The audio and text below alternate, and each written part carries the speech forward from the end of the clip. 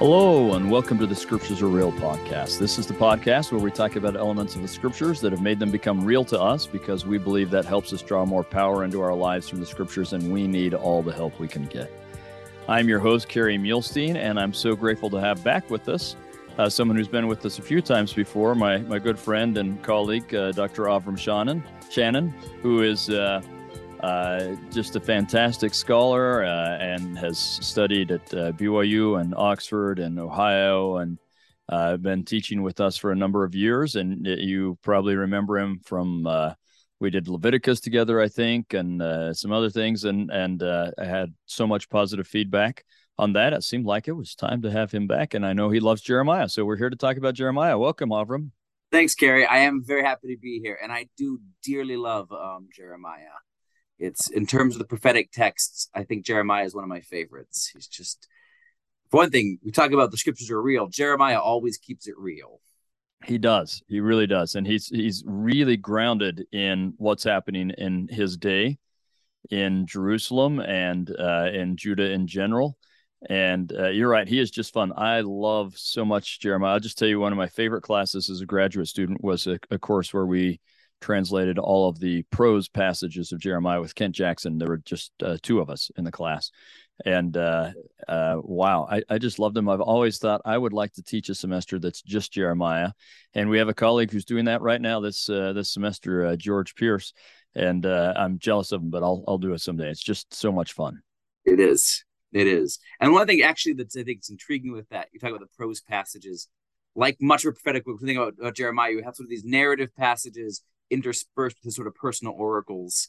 Yeah. I think is a really, again, it makes it in some ways, Jeremiah is a little bit easier to follow than say Isaiah, because Isaiah also has the prose interspersed with the oracles, but the editorial hand feels a little bit, it's a little bit, again, it's just easier to follow Jeremiah in some ways than it is to follow some of the stuff you see in Isaiah and say Ezekiel, for example. Yeah, I would agree. And in fact, Ken Jackson's reason for wanting to study the prose of Jeremiah, and this is worth our bringing up as we probably want to start by setting some background for the book of Jeremiah. He said, I just want to understand the kind of Hebrew they were speaking in Jerusalem in Lehi's day. And that's a good place to start because Lehi and Jeremiah are contemporaries. And there's a lot going on in Jerusalem in that day. And maybe we can even just start by saying that the book of Jeremiah, the chapters are not arranged chronologically. So that's worth noting. I created a little thing. Maybe I'll see if I can get it up on my website, outofthedust.org, where I created it for my students, where it was the best I could tell about the chronological order of the chapters. I don't know that means we should study them in that way. There's something to be said for that. There's something to be said for studying them in the way they're presented to us. And so I've done some of both, and I like both. But there are a number of chapters where no matter what you do, you cannot figure out when they were written. Yeah. And we just have to kind of live with that ambiguity. Yeah. And it's a good reminder, just reading Scripture in general. Jeremiah is nice. You know, there are some places we can put it in chronologically. Yeah. It's a good reminder for other books of Scripture, Isaiah, Ezekiel, you know, where we don't have even the signposts we have in Jeremiah. Just remember, these canonical order is basically never the same in at least the prophetic books as chronological order. Yeah, absolutely agreed. And you're right. There are more signposts in Jeremiah than any of the other chapters or books I've looked at to try and say what, because he interacts with kings and events a lot, and that makes it easier. But with Isaiah, there are precious few, actually. Yeah. But there are a few. Well, why don't you tell us? Oh. All right, go ahead. No, go ahead. I was just saying, as I said, I profited for 40 years, and here's like 1-2 places in that 40-year time span. Yeah. So. Well, why don't you just give us a little background on Jeremiah and what we should know? That so one of the there's some wonderful things about the way we've arranged studying Come Follow Me, where basically we're following the order of the books the way they are in the Bible. But it's really helpful if we can go back and review the history. So we read the history of Jeremiah like 7-8 weeks ago as we were going through 2 Kings, and that was the history of what was happening in Jeremiah's day. By now, it's hard to remember that, so maybe you could refresh us a little bit. Sure. So actually, let's start by. I'm going to start by reading the sort of the precepts of the book, right? So at the very beginning there, Jeremiah 1, 1 through 3. The words of Jeremiah, the son of Hilkiah, of the priests that were in Anathoth, in the land of Benjamin, to whom the word of the Lord came in the days of Josiah, the son of Ammon, king of Judah, in the 13th year of his reign. It came also in the days of Jehoiakim, the son of Josiah, king of Judah, under the end of the 11th year of Zedekiah, the son of Josiah, king of Judah, under the carrying away of Jerusalem captive in the 5th month. So what you have here, so he talks about there are three kings he is there with, Josiah, Jehoiakim, and then Zedekiah. And this is basically the winding up of the kingdom of Judah. So remember the two kingdoms, the northern kingdom of Israel is carried away, 721, about the time of Isaiah. Here, we're right about the turn of the 7th century BC. And this is when Judah ceases to exist as independent polity. It ceases to be a kingdom unto itself. It goes on as a people. And of course, the exile and the exilic prophets will see that. But as a kingdom, Judah, this is the last time until the Hasmoneans, basically, that we get independent Israelite nation. So many hundred years later, many hundred years. So many hundred years later. And it occurs to me, as you just mentioned, the kind of that comparison between Jeremiah and Isaiah, that the maybe our audience doesn't know that actually the way that these first several prophetic books are arranged is by length. So Isaiah is the longest; he's first. Jeremiah is the second longest, so he's second. And that may not be a coincidence that Isaiah is preaching to warn the northern kingdom and the southern kingdom of impending destruction. He is one of God's great warning voices. There are others, Micah, Amos, Hosea, but there are others, but he's kind of foremost in warning them that they are going to be destroyed.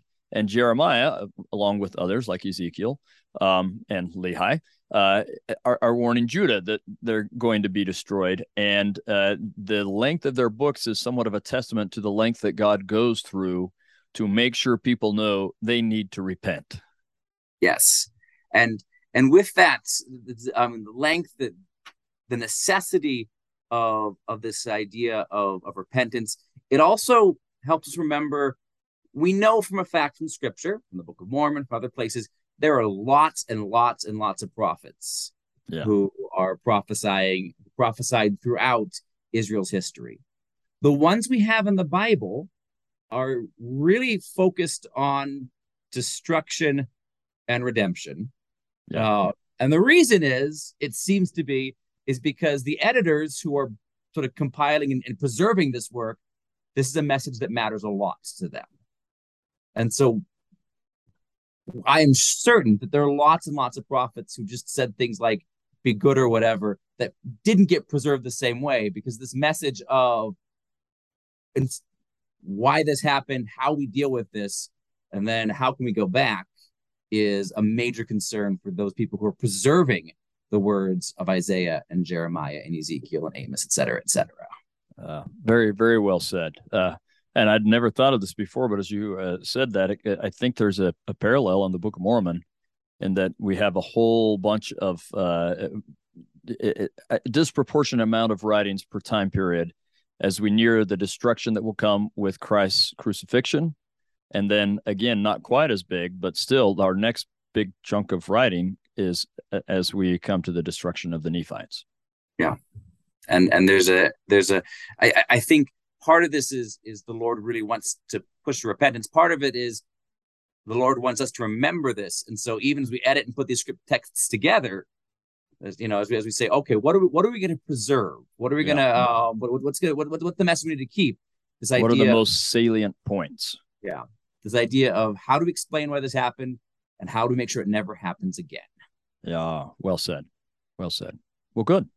So I think about Jeremiah. Jeremiah, it says he's a priest. Okay. And so he's one of our priestly prophets.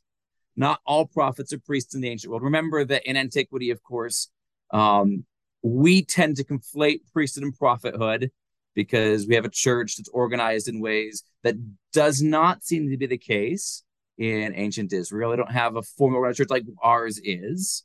Right.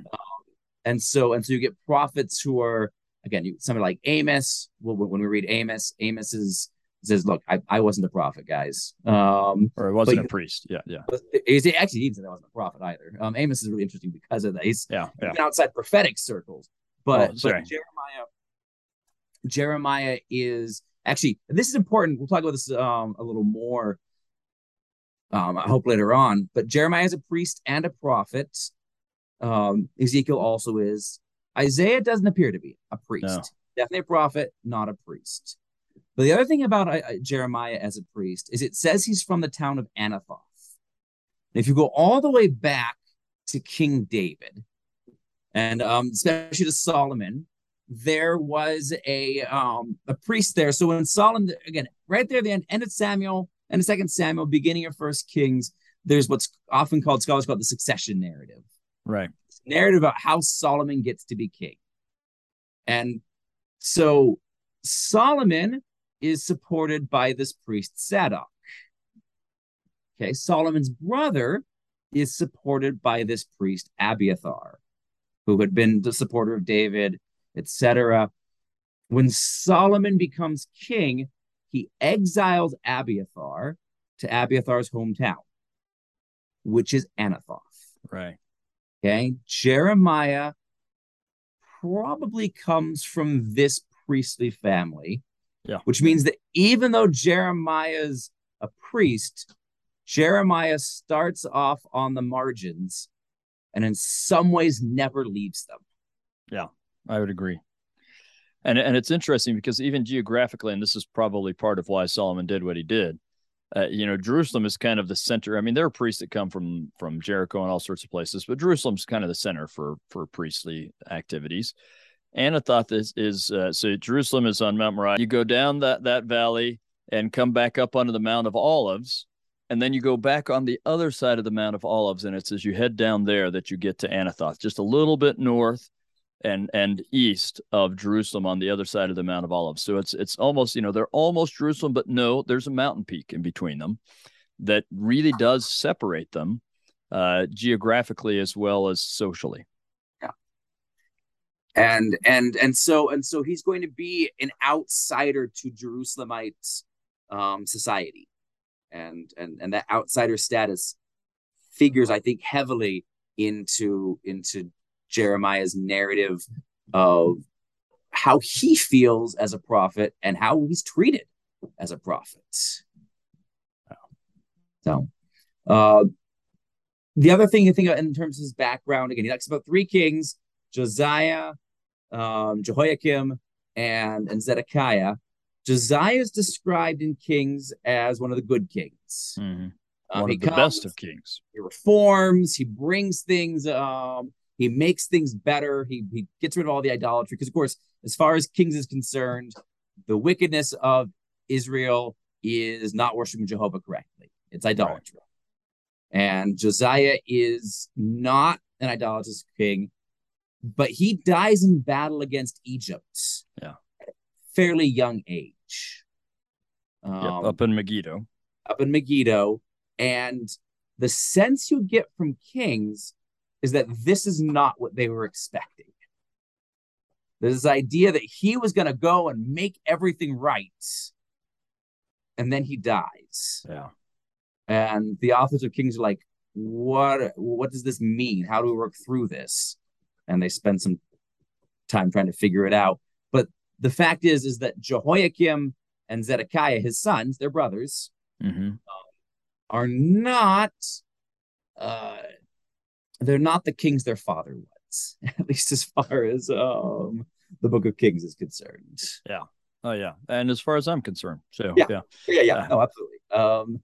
Zedekiah, but of course, Zedekiah should be very familiar to you, to our listeners, because of course Zedekiah, the Book of Mormon begins in the first year of the reign of King Zedekiah. Yeah. So, which should highlight how contemporary Jeremiah and Lehi are. Yes. Jeremiah is small enough in this period. It is impossible if they're in Jerusalem to not at least be aware of each other. You mean Jerusalem is small enough in this period? Jerusalem is small. Yeah, Jerusalem is small in this period. It's impossible that Jeremiah and Lehi don't know each other. Yeah. Or at least are aware of each other. They might not move in the same social circles or whatever, but it's impossible that they are not aware of each other. Yeah, especially where they're both prophesying things that make them unpopular. Right. The word of that is getting around. We know that actually both from the book of Jeremiah, from the Book of Mormon, and from archaeological textual evidence. People know about prophets who are saying unpopular things, and I can't imagine that they didn't hear about each other as they were saying someone else or is saying these unpopular things. And the unpopular thing. So again, let's the geopolitical situation. Remember, we've just finished reading Isaiah for Come Follow Me. In Isaiah's day proper, the Neo-Assyrians are the bad guys. They're a Mesopotamian empire. We see a little bit prophetically pushing forwards to the Babylonians at the end of Isaiah. Here in Jeremiah, the Babylonians are the bad guys. Yeah. Okay.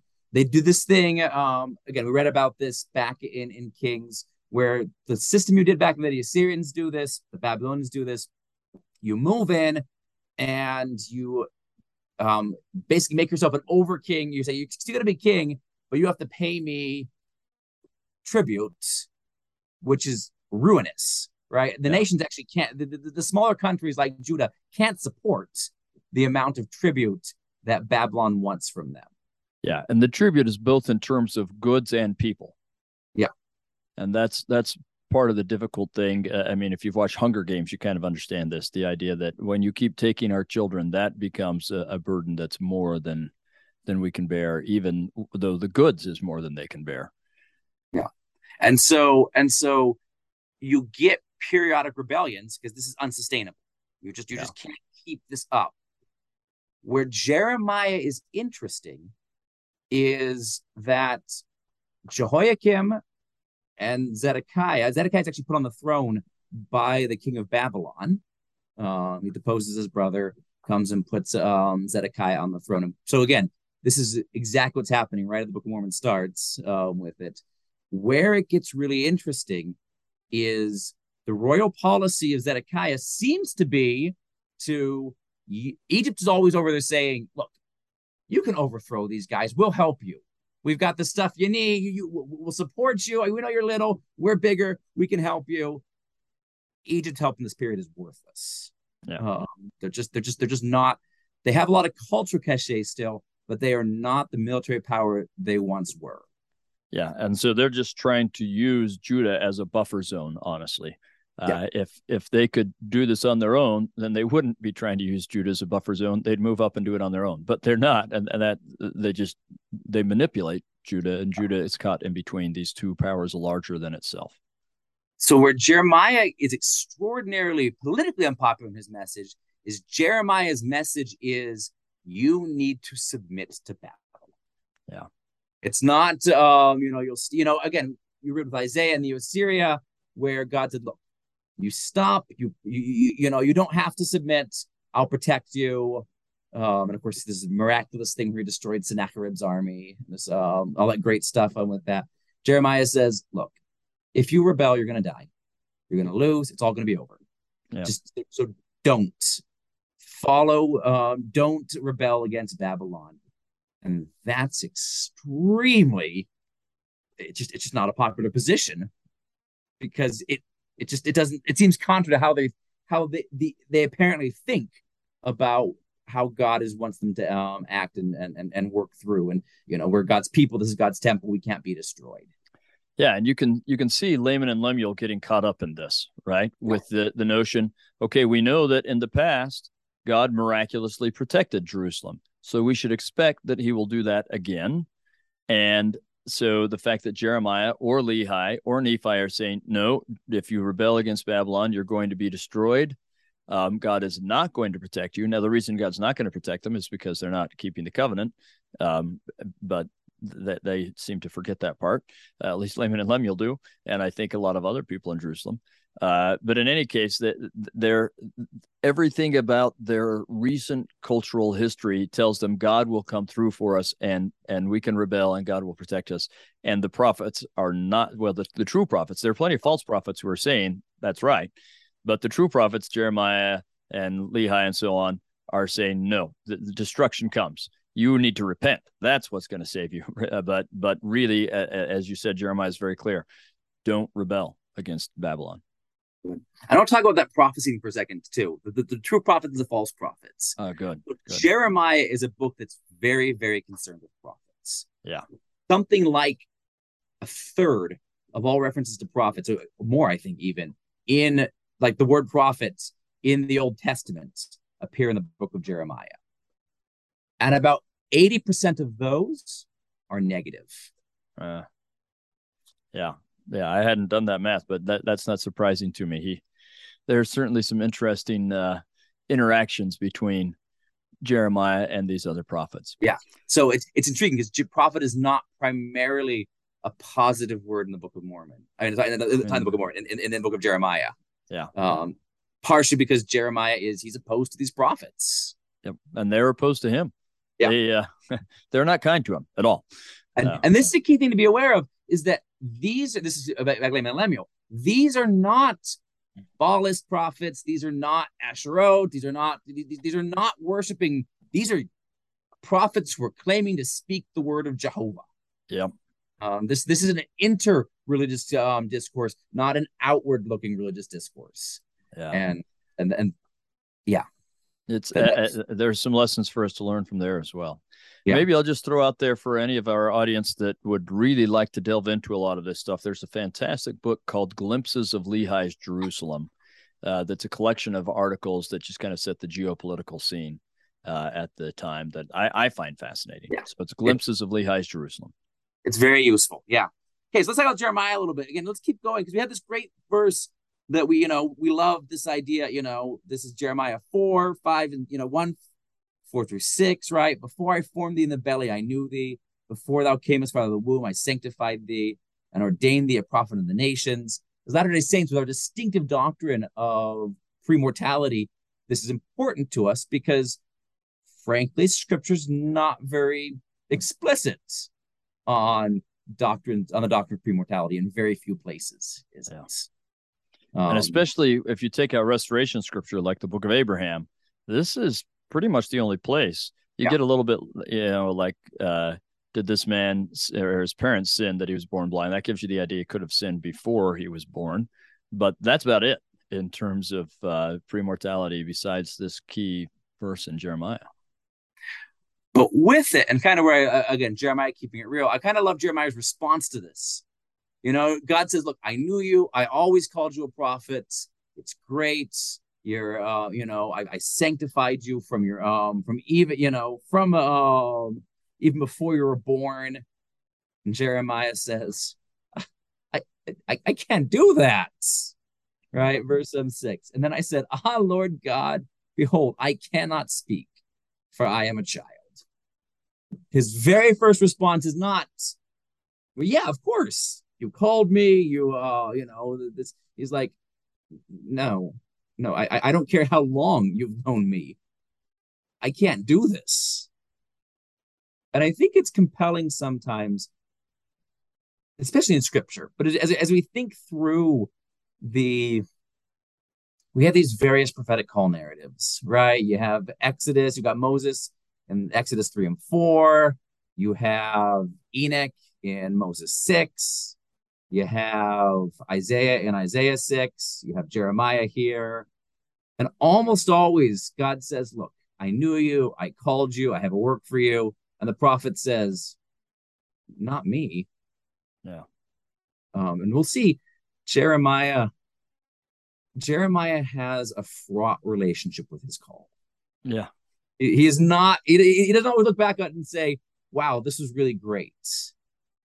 And so I really appreciate about Jeremiah broadly. Again, we'll talk about more specifics here, but one thing I really appreciate about Jeremiah, sometimes for example, with missionaries, right? We help our missionaries. We say, look, guys, you can be like Ammon and his brothers. And people get on their mission. They're like, this is nothing like Ammon and his brothers. Everybody hates me. Nobody talks to me. I haven't actually converted anybody.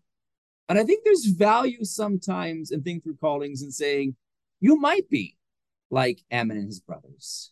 God's work is real. But you might also be like Jeremiah. God's work is still real, but not everybody's mission is going to be the same. Yeah. And it's not always going to be 100% success. And I really appreciate Jeremiah as a model for us for thinking through what happens when you get on your mission or your calling or whatever, and you're like, nothing's working. Yeah. They're not listening.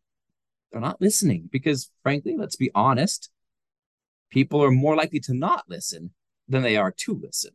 Yeah. And that's what Jeremiah experienced. Yeah. I mean, there were certainly people who listened, but the majority didn't. And he suffered because of that. And he also watched his people suffer because of that.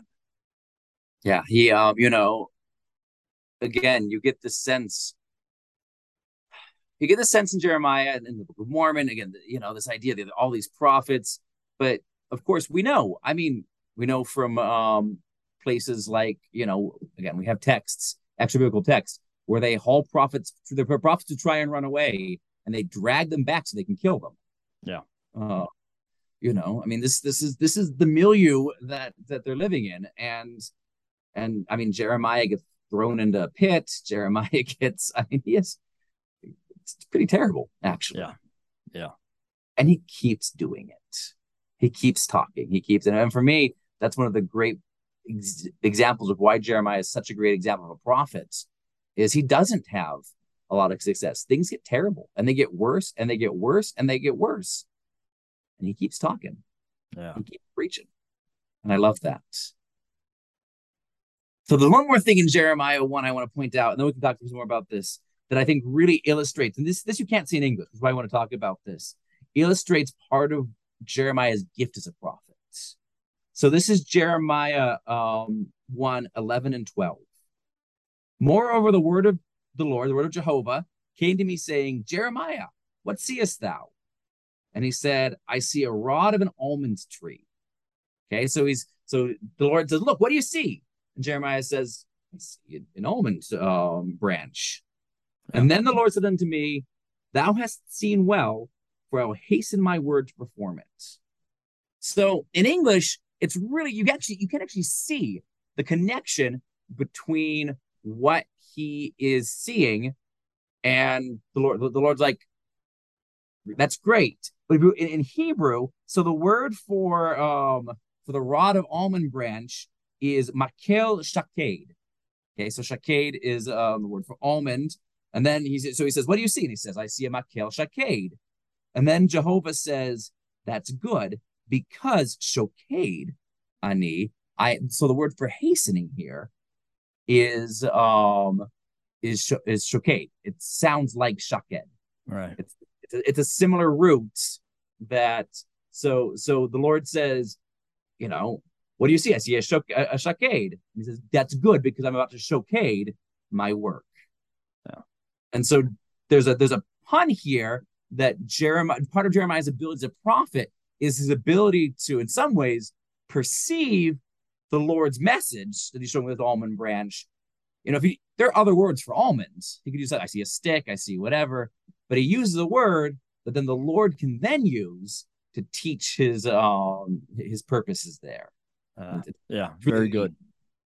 And you actually see this a little bit, because what you find is there's this transition you see in prophecy that happens here. We'll see it a little later on, the post in it, where prophets like Zechariah, the Lord says, what do you see? And he says, well, you tell me. And then there's an angel who explains the vision there. And what's really cool about this, in terms of this being right around the Book of Mormon things, you see that transition happening with Nephi and Lehi, where Lehi has the tree of life dream, and he comes out of it and he explains, this is what I saw about God's love, about salvation, all these things. And then Nephi goes and says, I want to see it. And the Spirit asks, what do you see? And Nephi says, you tell me. I'm not sure. And so Lehi and Jeremiah are kind of one kind of prophet, and sort of Nephi and Zechariah are another kind of prophet. And it's kind of fun seeing them sort of simultaneously, right in this transition period.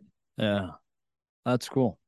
So I kind of love that. That's one, the way that, like, Kent used to say, this idea that this is right exactly in the world that our scripture comes out of. And one of the great things about Jeremiah, again, if you really want to understand First Nephi, read Jeremiah and read it again, because this is precisely where they're deriving from. We try to start with Isaiah and read that because Nephi does, but Jeremiah is their exact contemporary. So good. Yeah, that's fascinating stuff. And I would agree. This is if you 2 years from now, when we study the Book of Mormon, this wouldn't be a bad episode to go back and listen to again, because you really will understand the Book of Mormon better as a result. Yeah, good. So what else do you see here? So there's, and the other thing I really want to, again, like Isaiah, like all prophecy in the Old Testament, this is Isaiah prophesies in poetry. Sorry, Jeremiah, excuse me. Jeremiah, Isaiah did too, but Jeremiah prophesies in poetry. His poetry is not quite as elevated as Isaiah's is, which is well, no one's is. No one's is right, which makes it easier to read, which is nice. At that point. But and so just being aware of the parallelism where it states and then restates all those things you've talked about in our listeners have done in terms of Isaiah and the Psalms and like that. Make sure you do them again in Jeremiah, because you got to read it as poetry. The other thing that Jeremiah is a thing for us, and this is especially going to see this for sort of the second Jeremiah lesson in Come Follow Me, is Jeremiah, like almost certainly all ancient prophets, Jeremiah used a scribe. We have this idea sometimes, and it's kind of a Book of Mormon model almost, you sit down, you write it out, but Jeremiah dictated his prophecies. And we're particularly blessed because we know his scribe's name. His scribe's name is Baruch. And so he's the only prophet who tells us explicitly how his writings get recorded. Yes. Right. So I can maybe picture Isaiah does his own writing, but I really don't know if he does. And he's the only one that I can read. Like Amos, I would guess probably isn't even literate. Yeah. Like, you probably can't write his prophecies down. Jonah, I have no idea, and so on. But I would guess, like you, that most of them, if not all of them, have a scribe who does it for them. That's just how things work. Even for literate people, if you were in the position to have a scribe do your writing, then you did that rather than writing it yourself. Fast forwarding to again a much later period, but you see this, for example, in Paul's letters in the New Testament, where we know Paul's literate. Yeah. And Paul, we also know that Paul's using a scribe, because it says so. It says written by so and so, and then the end Paul says, and I've signed it with my own hand. I didn't write it, but I signed it for you, so you know what's coming from me. And so this idea of again, I mean, honestly, I would be surprised if a majority of the prophets were literate. Because I would guess not. Literary is so rare in the ancient world. Yeah. And by the way, so my mother, I think I mentioned this previous. My mother joined the church from Judaism, and for her, when she learned about Joseph Smith and his use of scribes in terms of scripture creation, translation process, Doctrine and Covenants, where he would receive oracles and he didn't write them down, he would recite them to his scribes who write them down. My mother said, well, yeah, of course. That's how prophecy works. Yep. And so we have actually this example in our own tradition of precisely what we're seeing in antiquity here with Jeremiah. Yeah, I agree. Kind of fun. Okay, so the other thing, so I want to actually go to Jeremiah 20 and then come back.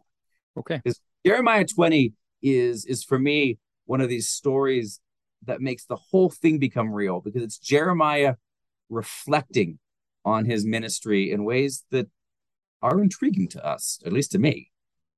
Okay. Yeah, and this is an interesting story in a number of ways. Right. So you have the beginning there. So you have Pashur, the son of Immer the priest, who was also chief governor of the house of Jehovah. So Pashur he's a very important figure in Judahite religious life. He's a kind of the temple. overseer of the temple. Yeah, he's like. I mean, it's probably not. It's probably too much of a thing to say he's temple president, but he is in some ways. He's in charge of the temple in intriguing ways. Yeah. Yeah. Yeah. So he is very much more inside the power circles of Jerusalem than Jeremiah is. And he strikes Jeremiah and puts him in stocks. Yep. There in 22. And it seems to be, again, it's intriguing because we know from extra evidence that they are okay with killing prophets. Yeah. We know from the Book of Mormon, they're okay with killing prophets. Well, the New Testament talks about it too. So that does it too. They don't kill Jeremiah. And so there seems to be some sense that they want to control Jeremiah rather than kill Jeremiah. Yeah. So all the things. Go ahead. Oh, sorry. Go ahead. I was thinking all the things you see about throwing him in prison, stocks, is an attempt to control his message rather than just end his message. Yeah. And there is one time where they consider killing him, and there are some people who are in favor of it, but he has some supporters that have some power, and they actually bring up the legacy of Micah as a prophet that said some things people didn't like, but they didn't kill him and so on. To kind of defend Jeremiah, to have him not killed. Now, this doesn't work. There are plenty of prophets who get killed, as you said, so it doesn't work all the time. But there is at least one point where he is really close to being put to death, but they decide not to, and instead they go all of these controlling routes, as you said. And part of it is it seems that part of, I mean, it's not how we usually think about it in modern ages because we have all kinds of different things with it. But there's a close association even in Judah and Israel of prophets with kings, right? Prophets are one of the prophets' job is to advise kings. Part of the prophet's job is to say the things that kings don't necessarily want to hear. Yeah. They seem to be protected persons in ancient Israel to a certain point because their job is to specifically tell the king the advice he doesn't want from Jehovah. He's got plenty of people telling him what he does want. But obviously we see there are limits to that. Yeah. But that's part of why you see king, somebody like Elijah, somebody like even Oh yeah, sorry. Go ahead. I'm just examples of these prophets who their job is to say bad things about the king, which is an unhappy job at the best of times. Yeah. It kind of starts really with the establishment of kingship. This Samuel and Nathan play these roles for Saul and David, right? So at the inception of kingship, this role is already established by the person who made Saul king. Right. Samuel plays that role a number of times with Saul to say, you know what, you're messing up here. And Nathan does it with David, right? So it starts out at the beginning. Yeah. And again, you see that with Nathan and with Samuel, the sanctity of the prophetic person, right? Where, I mean, we know, we know that David's okay with killing people who disagree with him because we've seen it. Yeah. We know that Saul's okay with killing people who support him. We see, But Samuel says, you did this wrong. And Saul says, oh, how do I do better? Yeah.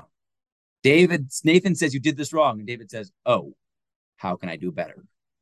And so this idea of this protected position seems to be, again, like you say, Jeremiah pushes the very limits of the sanctity of prophethood.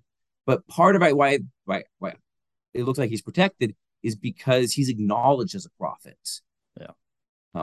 Well, and I would say it seems like it's not the king himself who is looking to kill Jeremiah. It seems like it's these people who feel that they're in the position to be advising the king, and Jeremiah is usurping their authority.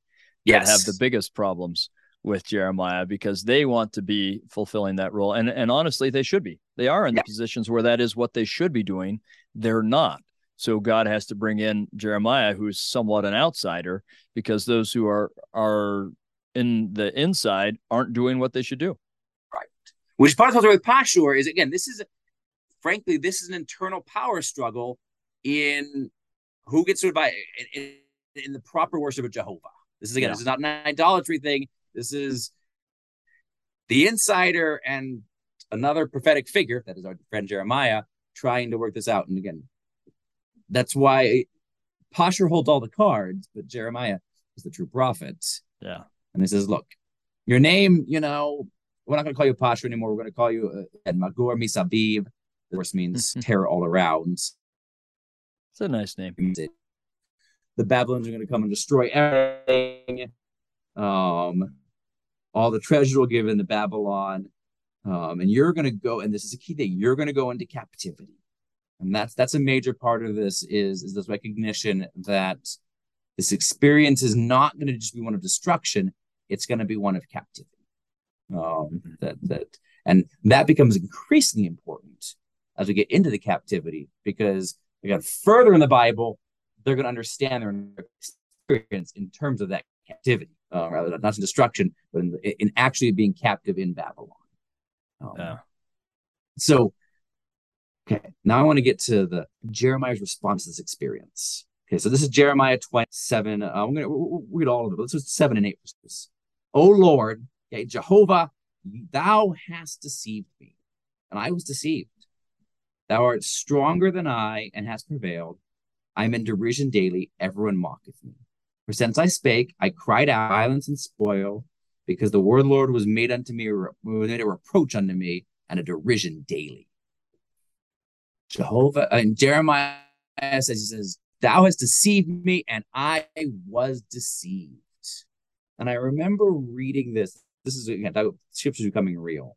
I remember reading this on my mission and just being struck with Jeremiah's honesty here. Jeremiah's willingness, and I believed you. You called me to call out. I called out, and it's been nothing but trouble since then. Yeah. And you really get this feeling that he's saying, I mean, you told me you'd make me like a flint and this would be tough, but you'd be with me. But this is a lot harder than I ever thought it would be. Yeah. It's just terrible. This is not what I was expecting with everything you told me. And again, verse 9, then I said, I will mention of him, nor speak any more in his name. Jefferson, I'm done. I'm done. I'm tired of this. It's too hard. I can't do this. You lied to me. You told me this. It's just too much. But the real power in Jeremiah, I think, he goes on. But his word was in my heart as a burning fire shut up in my bones. And I was weary with forbearing, and I could not stay. Yeah. He says, look, this is too much. I can't do this, God. I can't do this. I'm done. I'm done talking. I'm done. I just can't. And then he says, but it was too much. I understood too much. So the word was like fire in my bones. Yeah. And I love this because, one, I love it because there are times in your life, been times in my life where I feel it. I'm like, this is too much, God. I can't do it. It's too much for me. And you just, I mean, I don't know if you don't, but I just want to just say, look, you know what? I'm done. I can't do this anymore. Let's just fold it in, go back to bed forever. Yeah. I'm just done. Yeah. The way President Nelson just put it, let's just get in our pajamas and curl up and have someone wake us up when it's over, right? Yeah. And you feel that. And two, Jeremiah, one, it's okay to let God know how you feel. Right? Sometimes in our prayers, we're almost like, I mean, formulaically polite to God, right? One of the things that I really appreciate about Jeremiah and about the God we worship, he has really broad shoulders. You know what? He can take it. Mm. If you're struggling, I really feel like he wants you to tell him that. He doesn't want you to bottle up inside, explain why you're struggling. There are times in your life you're going to say to God, I just don't like how you're running things right now. Yeah. because what God wants most of all is a relationship with you. And one of the things I really think that marks, especially prophetic figures, as opposed to maybe you and I, is their ability to treat God like a person, to interact with him personally. I don't know about you, and you may be better than I am in this, Carrie. And maybe certain our listeners may be better about this, but I have this, almost tendency to treat God as a beard in the sky, right? This force almost, rather than a personal, actual being who knows you and loves you and communicates with you. Yeah, and I find it's an interesting tension that we hold in our lives because we want to have this appropriate reverence and awe and respect, right? The kind of being that we would kneel for when we talk, and yet at the same time we want to have a relationship that if I'm walking along and I realize a problem, I can just talk to God while I'm walking along. And so there's a little tension there, but I think you're right. So we tend to err one way or the other, where some people, God or Jesus is just a warm, fuzzy, pat me on the head and put me to bed kind of feeling, and for others, they're afraid to be real with him. They're afraid to really level with them and say, here's what I'm thinking, here's what's going on. I mean, I've had times even within the last few months where I had to say and it was about people whom I love that were suffering. And I had to say, I don't like this. I'm going to accept your will, but I do not like this. And I don't know what to do. And I love the way Jeremiah puts it, because essentially what he puts, and I've felt this a number of times in my life, essentially what he says is, this is so hard. I don't want to go on, but not going on is actually harder. And I can remember that feeling. I felt called to pursue the PhD that I pursued so that I could do certain things. But there were plenty of times during that program when I thought, man, I just want to give this up. This is hard to raise a family and do this at the same time. And but each time I thought, oh, what are my options? Actually, I like those options less. Well, I like not knowing that I didn't do what God asked me to do. That's a more miserable life than the hard thing I'm doing right now. And I think that's what Jeremiah experienced. Like, I don't like being put in the stockade. I don't like having people do all these terrible things to me. But actually, the way I feel when I'm not doing your will and fighting against those feelings that I'm feeling in my soul, that's even worse. And I think it's useful to compare actually Jeremiah and maybe our own experiences to Jesus in Gethsemane, where Jesus himself says the exact same thing. Yeah. Where Jesus falls on his face, right? We have in our picture. The scripture is very clear. He falls on his face and he says, Father, I hate this. Yeah. Is there any other way to do this? Yeah. Let's do it that way. Yeah. I mean, he really does say that. If there's any other way to do this, I want to do it that way. I don't want to do it this way. And then he says, of course, rather famously, but it's not what I want. It's what you want. Yep. And I think if we can acknowledge that Jesus Christ himself can say to his Father, I don't like to do this. Let's do it another way. It doesn't, we should not feel bad. We look at our lives and say, I don't want to do this. Let's do another way. Is there another way to do this? But with Jeremiah and with Jesus being able to say, but let's keep going. If this is what you need, let's keep going. Yeah. And I will say, 20 years on, this verse is the verse that got me through my mission. I don't know that, again, it wasn't a bad mission, right? But I'm not naturally very good at things that missionary work pushes to. And so it was not, when I talk about my mission, it wasn't, there are ways we talk about missions. And that was not always my experience with my mission. But like you say, not doing it was worse than doing it. Yeah. And Jeremiah gave me vocabulary. Again, I was, 20-year-old, 19-year-old. gave me vocabulary that I didn't know I needed to talk about my relationship to God. To say, That's good. oh, wait a minute, it's okay for me to acknowledge my struggles here, and it's also okay for me to keep going. That's really well said. That's not just said, but just thought through. That's something I think a lot of us need to hear, is that this is vocabulary that is appropriate for, I think, everyone at some point in their life. Yeah. I mean, sometimes we're going to want, it's going to be Nephi and go and do and big brass drums. But sometimes it's going to be looking around and saying, man, this is not at all what I expected.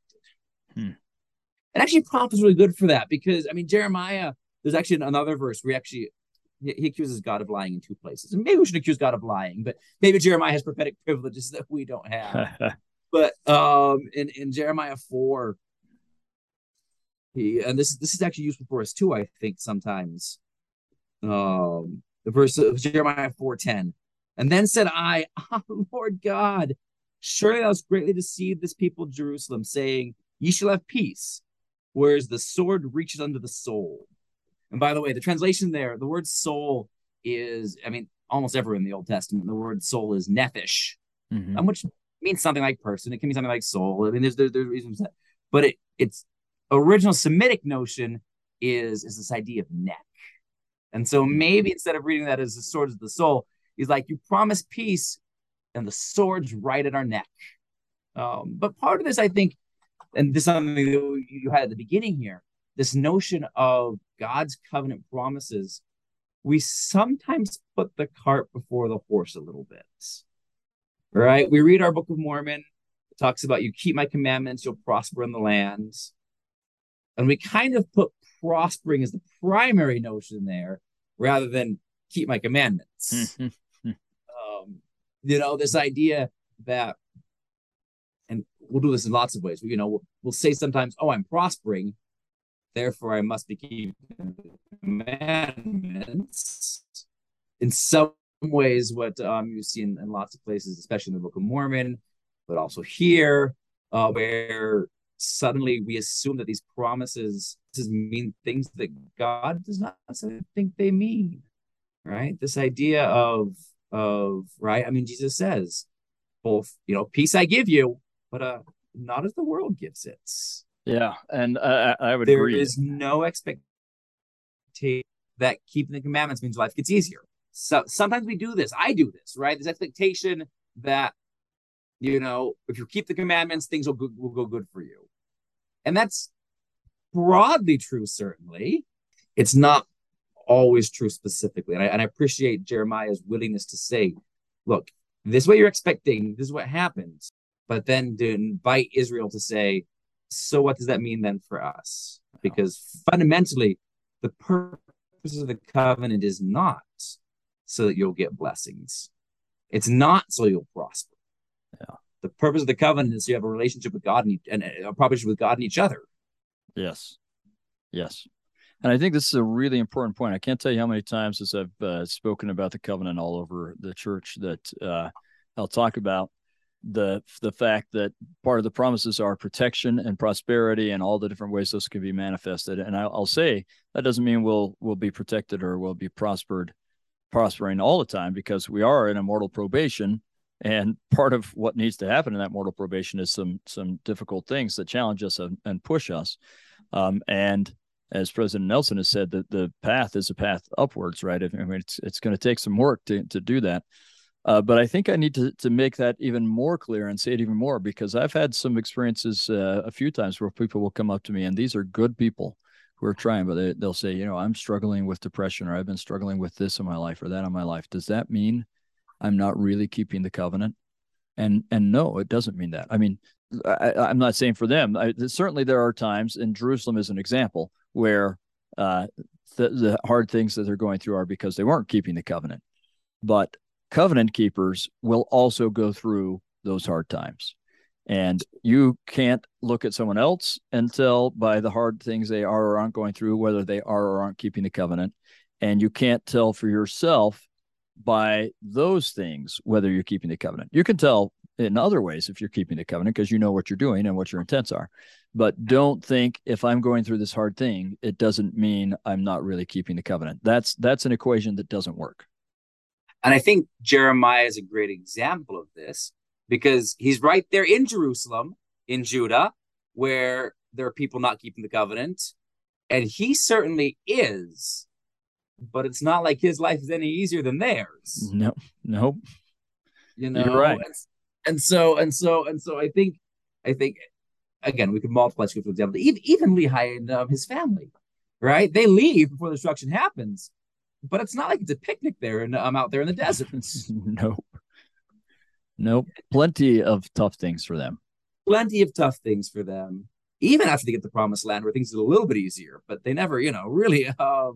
And so I just think we need to be careful as believers in the covenant to not put the cart before the horse and presume that Jehovah's protection means things that we always want.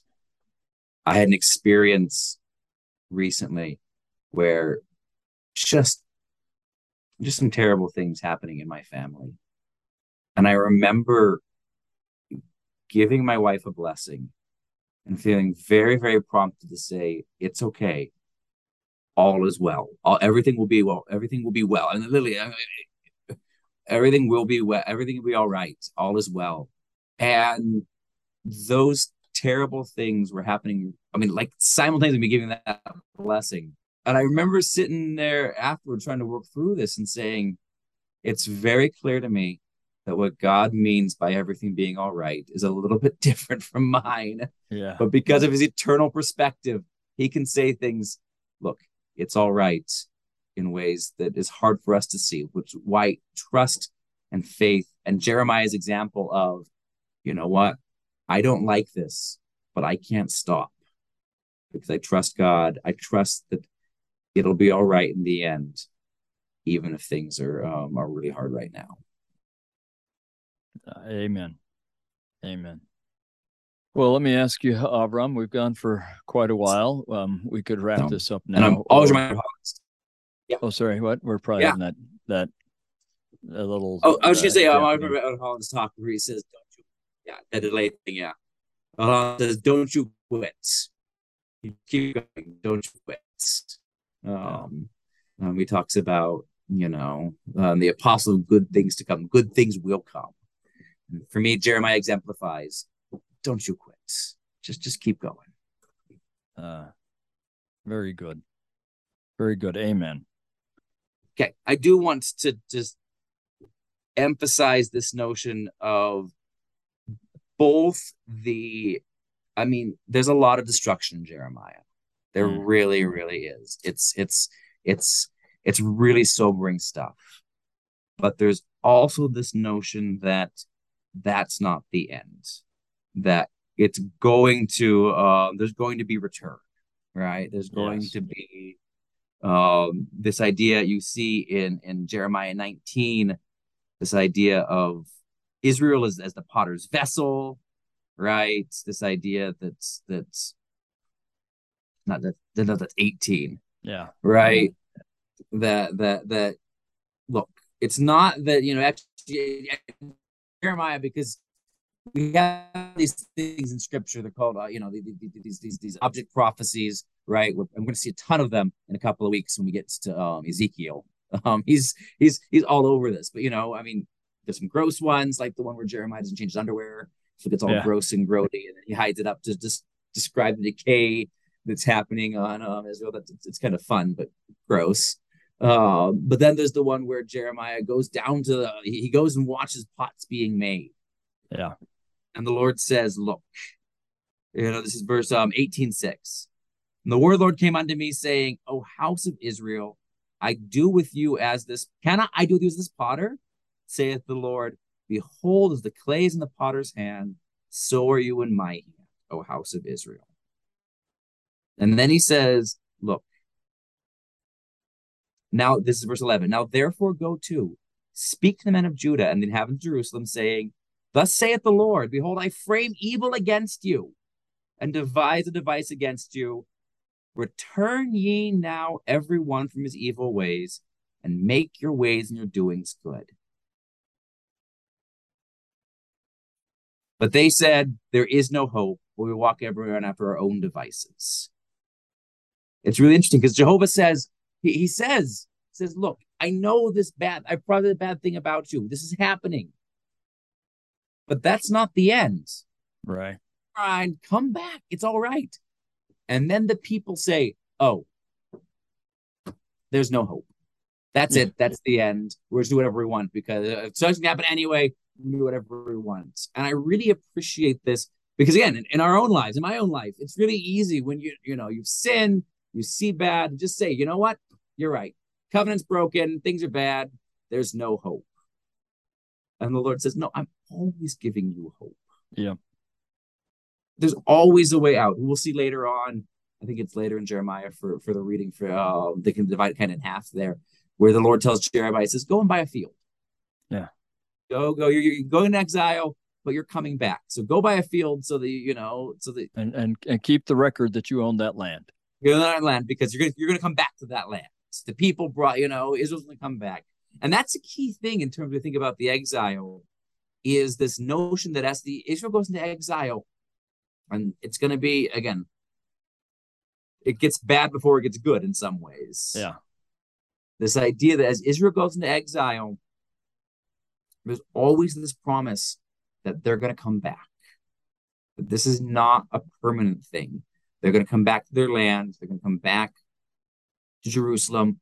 They're going to rebuild the temple. This is not the end of the story. Yeah.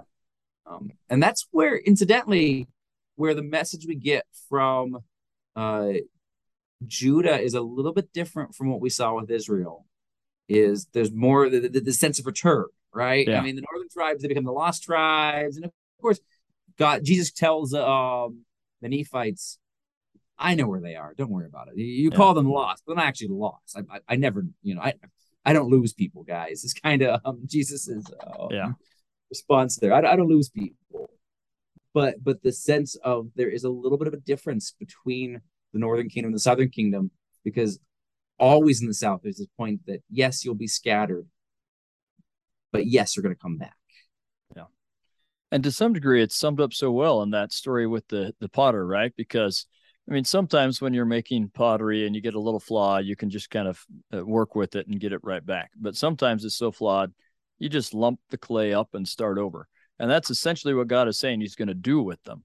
I'm just going to lump you up and start over with this. And that's what the Babylonian exile is the lumping up. Now, if we're going to put that in terms of, is that fun for them? Or in terms of, is it fun for us to be lumped up and start over? No, that's not fun. But is it good for us so that we can become the vessel that we're supposed to become? Yeah, it's good for us. It's just a tough process. And it happens for Israel or Judah as a whole. It happens for me as a covenant individual. It's just something, all these words that are used so often by the prophets, refining and getting away dross and all these things that none of these are adjectives that sound fun, right? Or processes that sound fun, but they're sure good for us, and I'm sure grateful for them. Yeah, you and I kind of say we want to be a lump of clay, right? You're like, wouldn't it be nice if you could just be a lump of clay forever? And God says, I don't want a lump of clay. I want a pot. Yeah. He says, and I'm going to do and this is a key thing. I'm going to do everything I can to make you into a pot. Yeah. I'm going to into a perfect pot. Yes, make you into something that you can't even imagine. This is what, and I think that's so key. This idea that again, what God wants is us, but He wants the best version of us. And I'm personally, I'm much more comfortable being like, but I could just be a lumpy pot. Yeah. You can still put stuff in a lumpy pot. Yeah. Yep. Doesn't matter if I'm not symmetrical. That's fine. God says, no, I don't want a lumpy pot. I want a really nice one. You can be better. We sell ourselves short in a way that I think the Lord simply does not. Yeah. That's good. That's good. In fact, it reminds me of famous statement by President Benson that President Nelson just quoted, which is men and women who turn their lives over to Christ will find that He can make a lot more of their lives than they can. Yeah. And I think we see that again. This is part of what Jeremiah is trying to teach the people, and they're just not getting. Yeah. In some ways, the whole message of it is, and this is probably my final thought for Jeremiah, this idea that everybody, and we do this all the time, there's this, I call it putting God in the box. We try and put God, we want to control God. We say, this is what you can do. This is what you can say. This is how you can act. This is what your relationship to me means. We see that with Laman and Lemuel, right? When they come back from, Lehi's vision, Nephi's version of it, right? And he sees them fighting, and he asks them, what they're fighting about. They tell him, and he says, well, have you asked God what it means? And Laman will say, we have not. The Lord maketh no such thing known unto us. Yeah, so ironic. They had pre-decided what God would tell them. And of course, Nephi knows better because he's just learned. You ask, God will explain things to you. In some ways, as I read Jeremiah, what I see a huge part of the problem of Judah and Jerusalem in this day is they've pre-decided what God's going to do. They've pre-decided who he is.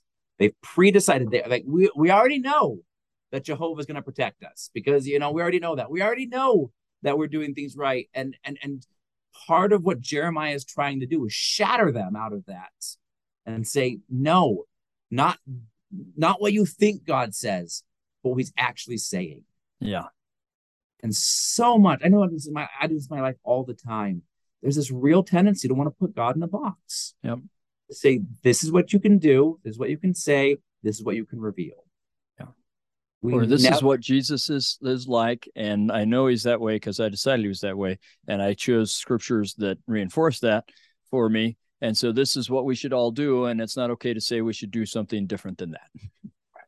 And again, this is not just, we do this with the loving Jesus. We do this with the mean Jesus. We do this with, we're always trying to pre-decide. We say, oh, well, this is part of my church, but this isn't. And we're always trying to just tell God who he is. Yep. Part of the message of, I think, all scripture, but the message of Jeremiah is to just let God be God. Yeah. And sometimes that's going to be where we're too harsh on ourselves. And letting God be God is believing God when he says, no, I love you.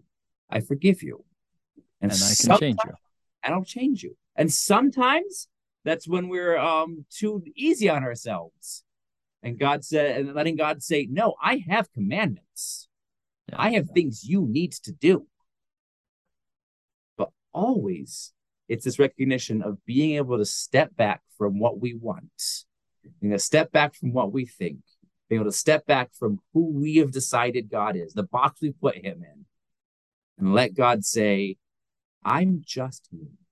It's me you love. It's me you worship. It's me who forgives you. Jeremiah shatters the box. And in our own lives, we need to shatter that box and let God be himself in our lives. Because frankly, again, he's the potter, we're the clay. If he's in charge, we're a lot better off than if we're in charge. Amen. Amen and hallelujah. Yeah, absolutely. Well, thank you, Avram. That is just a fantastic beginning for us as we all jump into Jeremiah in our own ways. It hopefully opens Jeremiah up for us to see it with some bigger eyes. So thank you. Again, I love Jeremiah because he is so real. It makes it real for me. Well, thanks to Carrie. Mm-hmm. And we hope that our audience is able to take some great things away from this, and that if you found something that would be useful for others, you'll let them know about it too. So thank you all, and bless you as the scriptures become real for you.